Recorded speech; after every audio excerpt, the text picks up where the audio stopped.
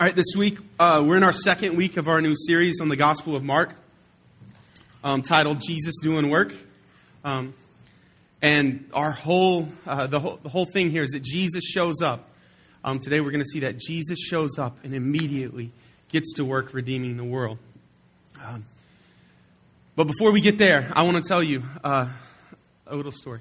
My wife and daughter and I live on the third floor of an apartment here in Malden in Maplewood Square. Now, it's surprising to a lot of people when we tell them, but we actually like living on the third floor because it's so quiet there. And people are surprised that you like it, though, because they just think about the stairs, right? So what we hear all the time is, I bet it stinks to walk up all those stairs all the time. So that's what we hear. But we don't mind the stairs at all, really, except for three specific occasions. Unfortunately, each one of them happens every week. So the first one is laundry day. The second one is grocery day. And that's partially my fault because I insist on carrying all of them up the stairs at one time. So it's not really the stairs' fault. And the third one is when the doorbell rings. Okay? I need to clarify, though. It's not that we actually dislike the doorbell ringing. What we don't like is that it rings several times a week, and we run downstairs, and no one's there. Okay? And at first, we really didn't know what to do with this. So I would hear the doorbell ring and then run downstairs and open the door. Because obviously, if they're ringing the bell for me to come from the third floor, it's important, right? So, I'm excited at this point. It's somebody we want to open the door for. So I open the door, and then there's nobody there. There would just be nobody. It's like the porch, and there's the chair, and I'm pretty sure it didn't ring it. And so it's a real letdown.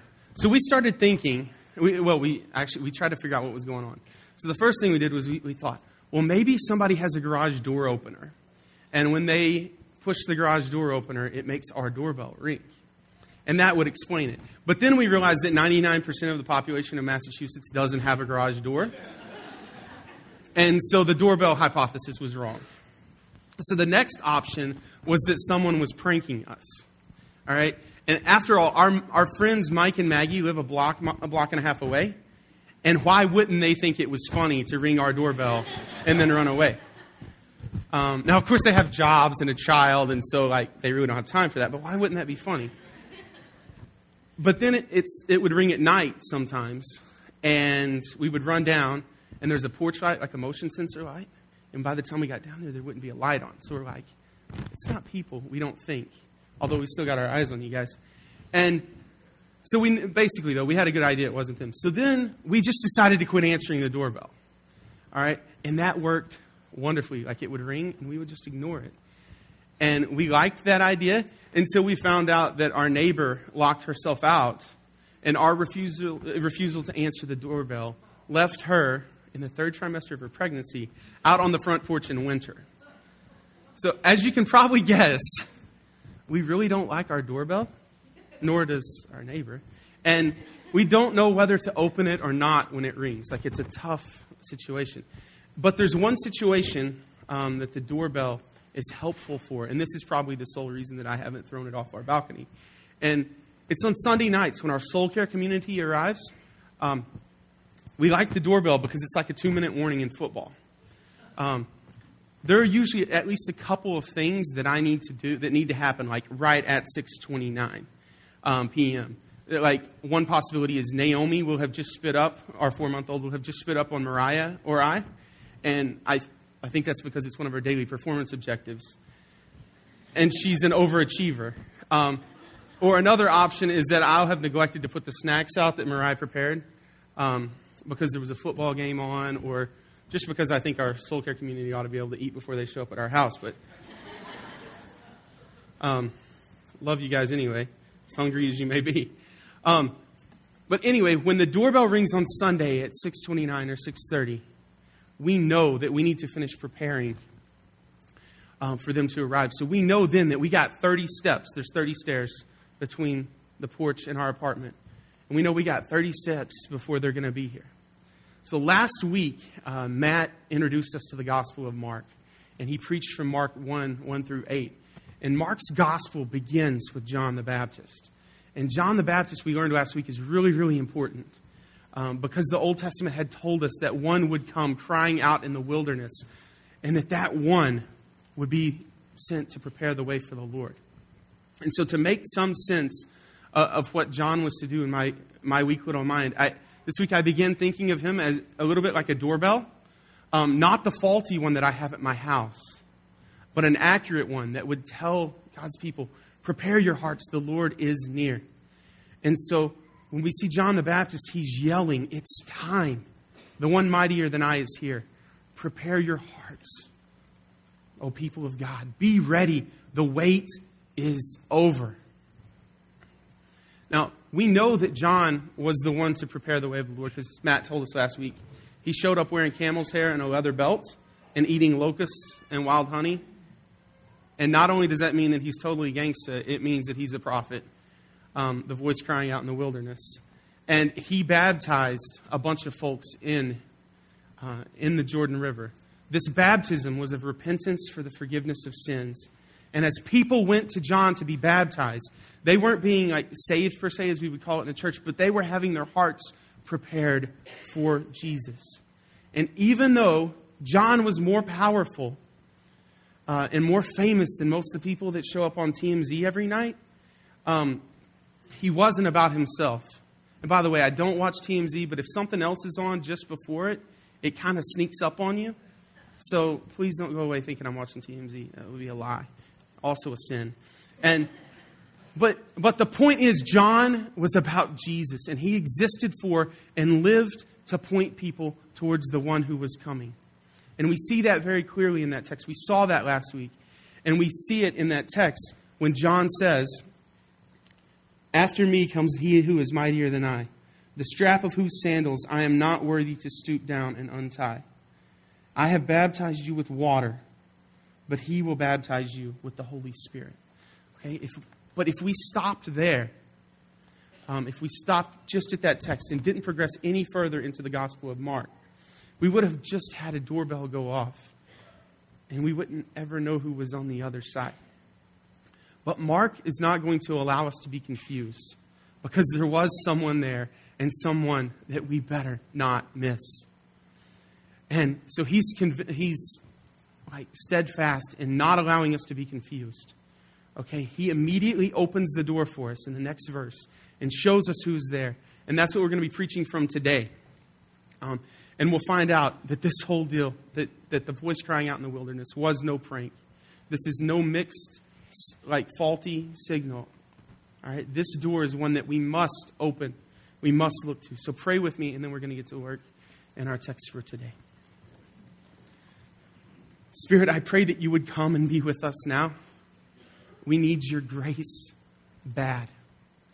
We need you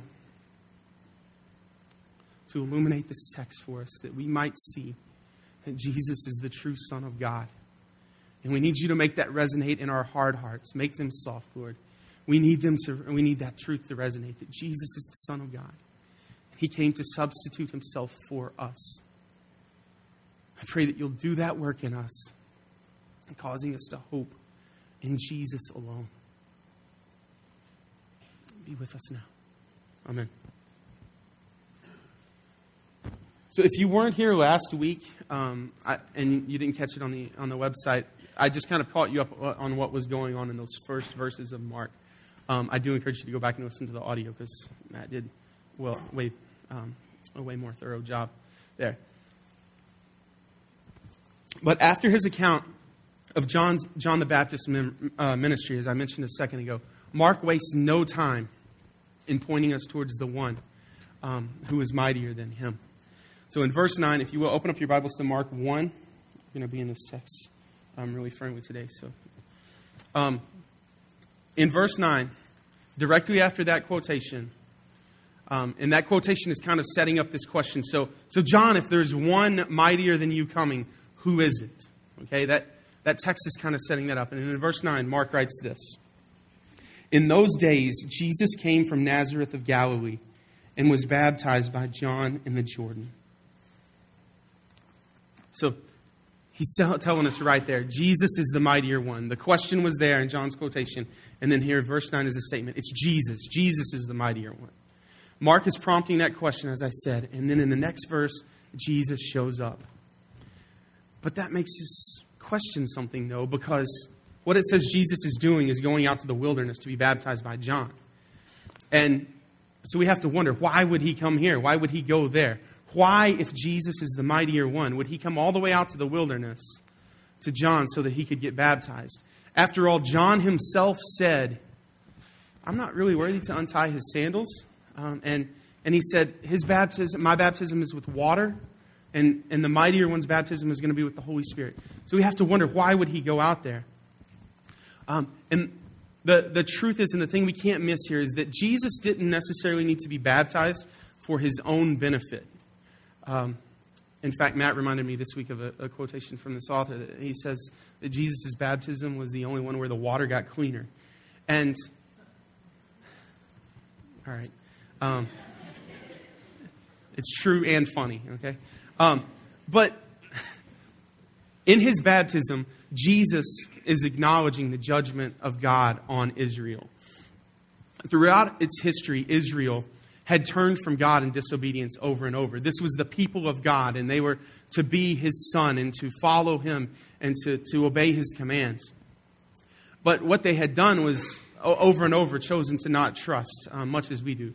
So whether it was not trusting God in the Exodus, or worshiping foreign idols, and once they reached the promised land, or whether it was breaking covenant, and numerous other ways that they did so, God's people had disobeyed and were due judgment.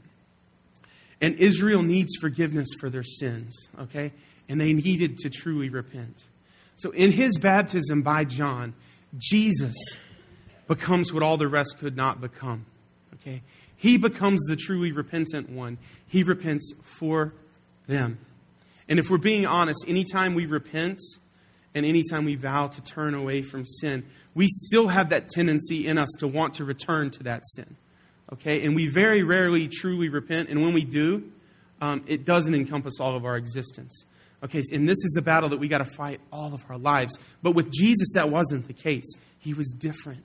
Okay, he didn't sin before his baptism, and I'll save you the suspense of the rest of his life. He didn't sin afterwards. Okay, but he did repent, and he repented for us. And this is incredible news because in his baptism and in his repentance, Jesus is substituting himself for us. And so that's why he got baptized. He did it for us as our substitute. Let me show you where I'm getting this from so you don't just think I'm making it up. If Mark is paralleling verse 5. So if you look at verse 5 there that from last week where it says, and all the country of Judea and all Jerusalem were going out to him and were being baptized by him in the river Jordan. He's paralleling that statement with verse 9 that I'm preaching from right now, where he writes, Jesus came from Nazareth of Galilee and was baptized. Okay, the language, a lot of the same words are used there. And he's paralleling that thing and making this substitution. He's making it clear to us. Jesus is being baptized for all the people of God. So he's a substitute for us. Now, this is a really cool thing here. He's a substitute for us not only on the cross. Okay, we dig that. We love that he substituted himself for us on the cross, bearing our wrath and the penalty due our sin. We love that here. But one thing that it's easy to miss is that he substituted himself for us in his obedience, okay, and in his repentance here. So Jesus, our substitute, is being baptized for us. And this shows off a wonderful truth that's going to be played out through the rest of this gospel. And it's the fact that Jesus' mission was to redeem his people. That's what he came for, right here. We don't have to wait until later on to see what it's about, what this Jesus guy is about. Or this Jesus, Son of God, is about, I should say. It's evident right now in the beginning as we see Jesus substituting himself for others, that he's about redeeming the people of God. He has a mission, and Mark's making that obvious. Okay, so the first point that Mark's getting at here is that Jesus is the substitute. Okay, and his second point is that Jesus is the Son of God. So if you'll pick up with me in verse 10. And when he came up out of the water, immediately he, Jesus, saw the heavens being torn open and the Spirit descending on him like a dove. And a voice came from heaven, "You are my beloved Son. With you I am well pleased. So we'll continue working through these verses in order. And just to clarify, the heavens didn't normally split when folks got baptized and walked out of the water. And it's yet to happen at 7 Mile Road when we do baptisms.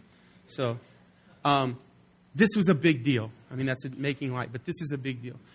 So they don't normally split, but the heavens did split as Jesus walked up out of the water. Okay, and they split just like in the first Exodus, the sea split as Moses led his people through. Okay, the idea is there. Okay, there's this splitting, this tearing away, and this is so significant. Okay, Israel had not had a prophet or the idea of heard from God in 400 years before this. And many believe that the Spirit had actually left them.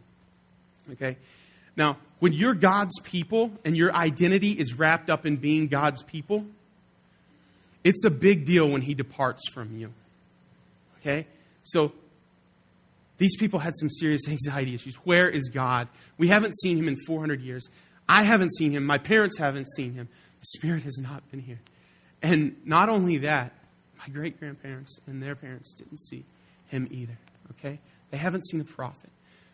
Okay, so the heavens splitting signified a return of the Holy Spirit to Israel and was a signal of a new age of grace to Israel in Jesus. And so this is likely an allusion to the words that Pastor Matt read to begin the service today, where he read from Isaiah. And in the middle of this long prayer for God to be merciful to His people, Isaiah says this. It's Isaiah 64. Oh, that you would rend the heavens and come down, that the mountains might quake at your presence. And rend, like I actually looked this up, so I thought I knew what rend meant, but I wanted to double check because I don't drop rend a lot. It just doesn't come out, and that means tear and tore. So the idea there is tear. Oh, that you would tear the heavens and come down. And it's Isaiah begging for God's mercy. And so Isaiah had prayed that, and now it was happening in Jesus. And adding even more beauty to this, is that the word that's used here for splitting, for tearing, splitting the heavens, is used in Mark only one other time. And it's used to describe what happens when the temple veil is torn at the end of the Gospel of Mark. We'll get there months from now. But as Jesus breathes His last on the cross, a soldier's looking at the cross and says, truly, this is the Son of God. And what happens there is as Jesus breathed His last, the temple veil was torn in two, and the Spirit moves from there. And so this is huge for Mark to say this. This word carries great meaning when he says it here, because Mark isn't just saying, look, the sky's torn in two. Like, he's not saying it. That would be a big deal, but he's not just saying that. What Mark is saying is that this is the Son of God. And that's huge. That is huge. And the verse continues on. And he saw the Spirit descending on Him like a dove. Our first question to this is often, was it a dove? Like, some of you are looking at me like right now, like, was it? Was it a dove? There are various ideas about what was up with the dove. And I'm not going to end up running through a bunch of examples there, because I don't believe that the point of this verse is the type of bird so much. There could be some symbolism with the bird, but I don't think that's the point so much as the fact that the Spirit descended. In the context of this passage, when I was just saying about the Spirit returning to Israel, that's big. But even more, there's a sense where the dove would have hovered above the water as Jesus, as the substitute, was making a new creation of God's people. And so this is hinting back to Genesis 1:2. You don't have to flip over there, but I'll read it out. This is the first verses of our Bible. It says, in the beginning, God created the heavens and the earth. The earth was without form and void, and darkness was over the face of the deep. And the Spirit of God was hovering over the face of the waters. So as you see there in that verse of creation, the Spirit of God was hovering above the waters. And I believe that's the idea. I believe that's what's going on here as the dove descends from heaven onto Jesus, into Jesus. And so as this is happening, the people of God, Israel, who are being substituted for by Jesus, new creation is happening in this moment. Okay, so in a sense, dawn has come. All right, the long night, the long 400 years are over. Dawn has come. God's people are being made a new creation in Jesus. And the Spirit is testifying to this as He hovers above the water in His descent. Verse 11, and a voice came from heaven. You are my beloved Son. With you I am well pleased. If you hear nothing else today, you've got to hear this. Jesus is the Son of God. Jesus is the Son of God. All right, Mark is hammering that over and over in this passage, but he says it most clearly here. Because he testifies that a voice from heaven, God's voice, proclaimed to Jesus at His baptism, you are my beloved Son. And there can really be no clearer way of saying this. Like, I tried to think of a more clear way that God could say, this is my Son. And I couldn't really come up with anything better than tear the heavens open, hover above the water, and proclaim loudly, this is my beloved Son. Can't think of a better way. Okay? So we've got to hear that today. Jesus is the Son of God. And it wasn't new to this moment. He didn't become God's Son at this moment. It was eternally so. So God was affirming this truth, not speaking a new one. This is a lot like, it's kind of like, okay, not a lot. It's kind of like when the Red Sox hold a press conference for a new acquisition, like 3 days after we all know that a deal's been worked, a physical's been completed, a house has been bought, and the Yawkey Way store has T-shirts in stock. All right, they tend to do that because the reporters are so on top of everything. And there's this sense that press conference is just saying it, is affirming this truth that's already in place. And that's what's happening here. So Jesus has always been the Son of God. But it was important here because this uniquely qualified Him for the task at hand. In the past, in our Bibles, there's really only two situations where God has referred to anyone as His Son. Okay, He did so to His people, Israel, referred to them as His people, Israel, in Exodus. And then He also referred to Israel's king as His son in a psalm. And the interesting thing about that is He had said, you're my son, to those people. But they had rebelled against Him and done everything to not be His son all along. Okay, so at every chance they had, they would rebel and not be His son. And everything that they had failed in, that means everything they had failed in, Jesus took their place at this moment.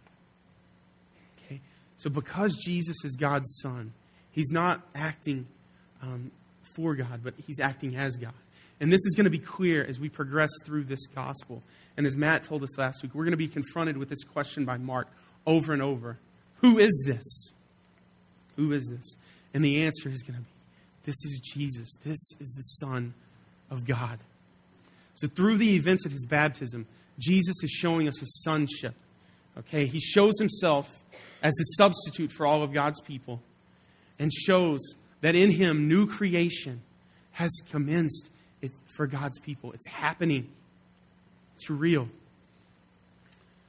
Verse 12, something seemingly strange happens, I think. So we'll pick up here, and then I'll tell you why I think it's strange. The Spirit immediately drove Him out into the wilderness. And He was in the wilderness 40 days, being tempted by Satan.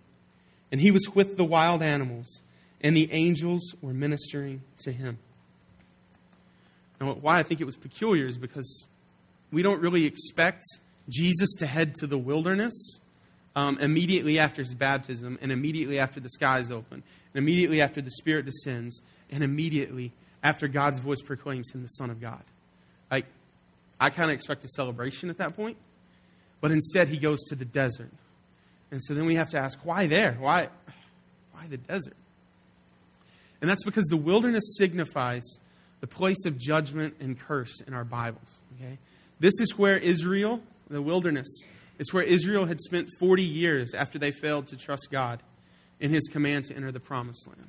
Okay? Every year on the Day of Atonement, there would be prayer, and the priest would lay his hands on the scapegoat, and sins would be transferred to the scapegoat.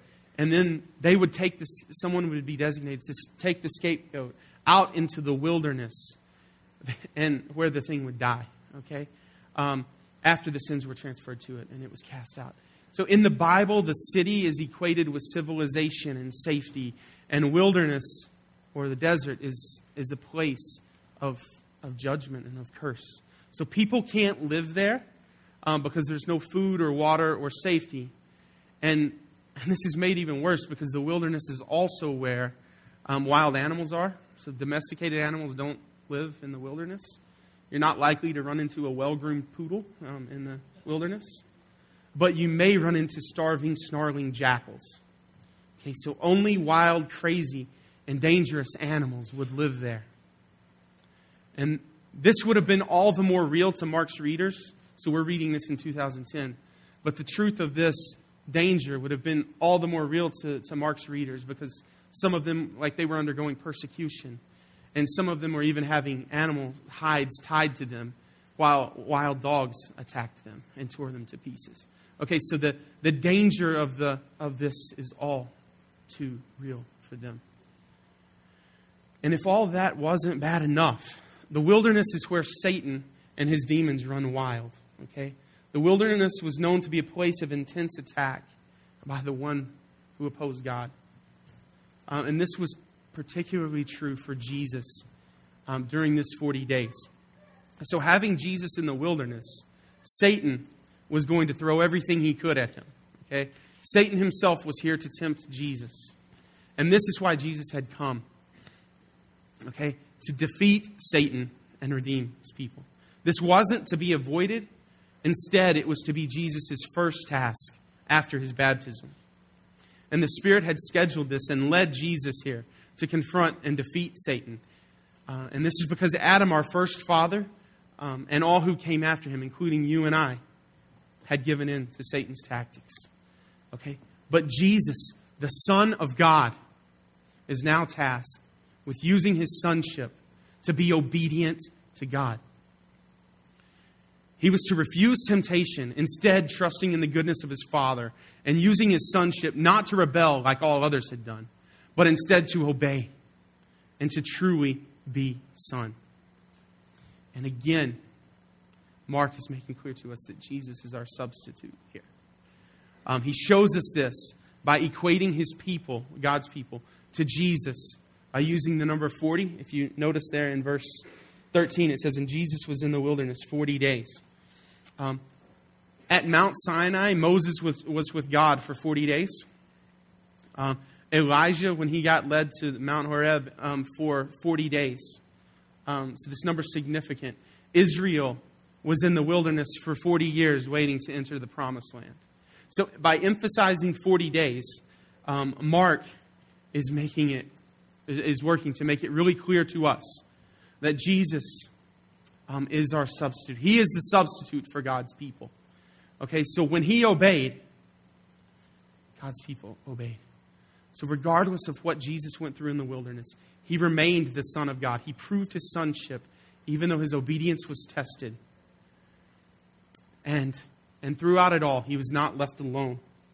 The angels were ministering to Him, it says at the end of verse 13. So God was sustaining His Son through all of this, through all the temptation, through all of everything that was being thrown at Him, begging Him to undo and to renounce His sonship. God sustained Him with angels that ministered to Him. And at the end of it, we get to say, there's Jesus, the true Son of God, who obeyed, who did not give in to Satan's tactics. And He's mine. He's my substitute. So Jesus is the Son of God from eternity past to eternity future, regardless of Satan's ploys, tactics, and strategies. Jesus remained obedient. Even to death on a cross which is where we're headed 15 chapters from now. Even then, Jesus was obedient. And his obedience is ours through faith because he's our substitute.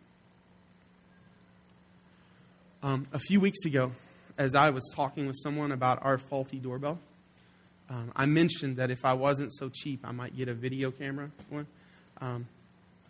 But I am cheap, so I just don't answer the door. But if I bought the video camera, I could see who was at the door before I ran all the way down there.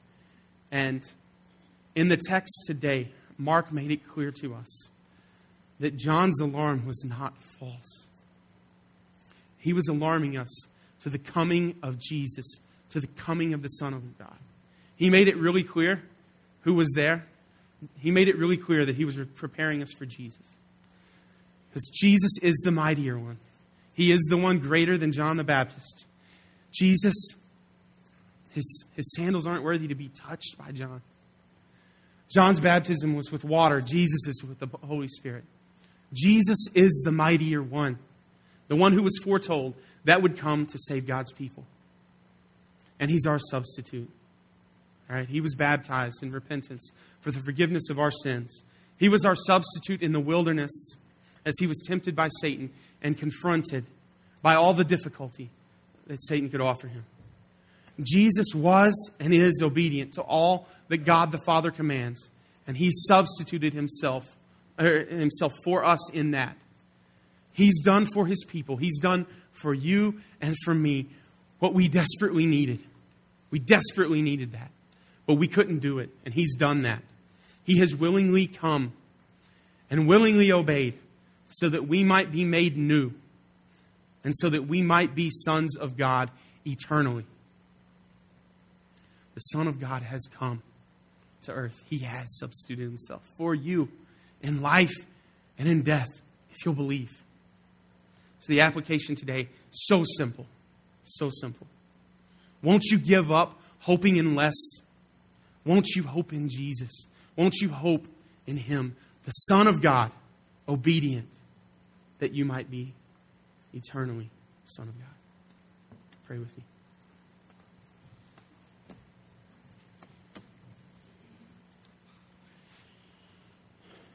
Spirit, I pray that you would cause us to respond rightfully to the truth that Jesus is Son of God. Don't allow us to look at this truth and be passive or ignore it. And don't allow us to turn from this truth, but instead cause us to embrace it. Fill us up with joy that the Son of God came and substituted himself for us, that we might live, that we might have eternal sonship. Beg that you would be really good to us in that you would make our hearts soft to the truth, and that you would stir up great, great affections for you in us. Be with us, Lord, we beg and pray. Amen.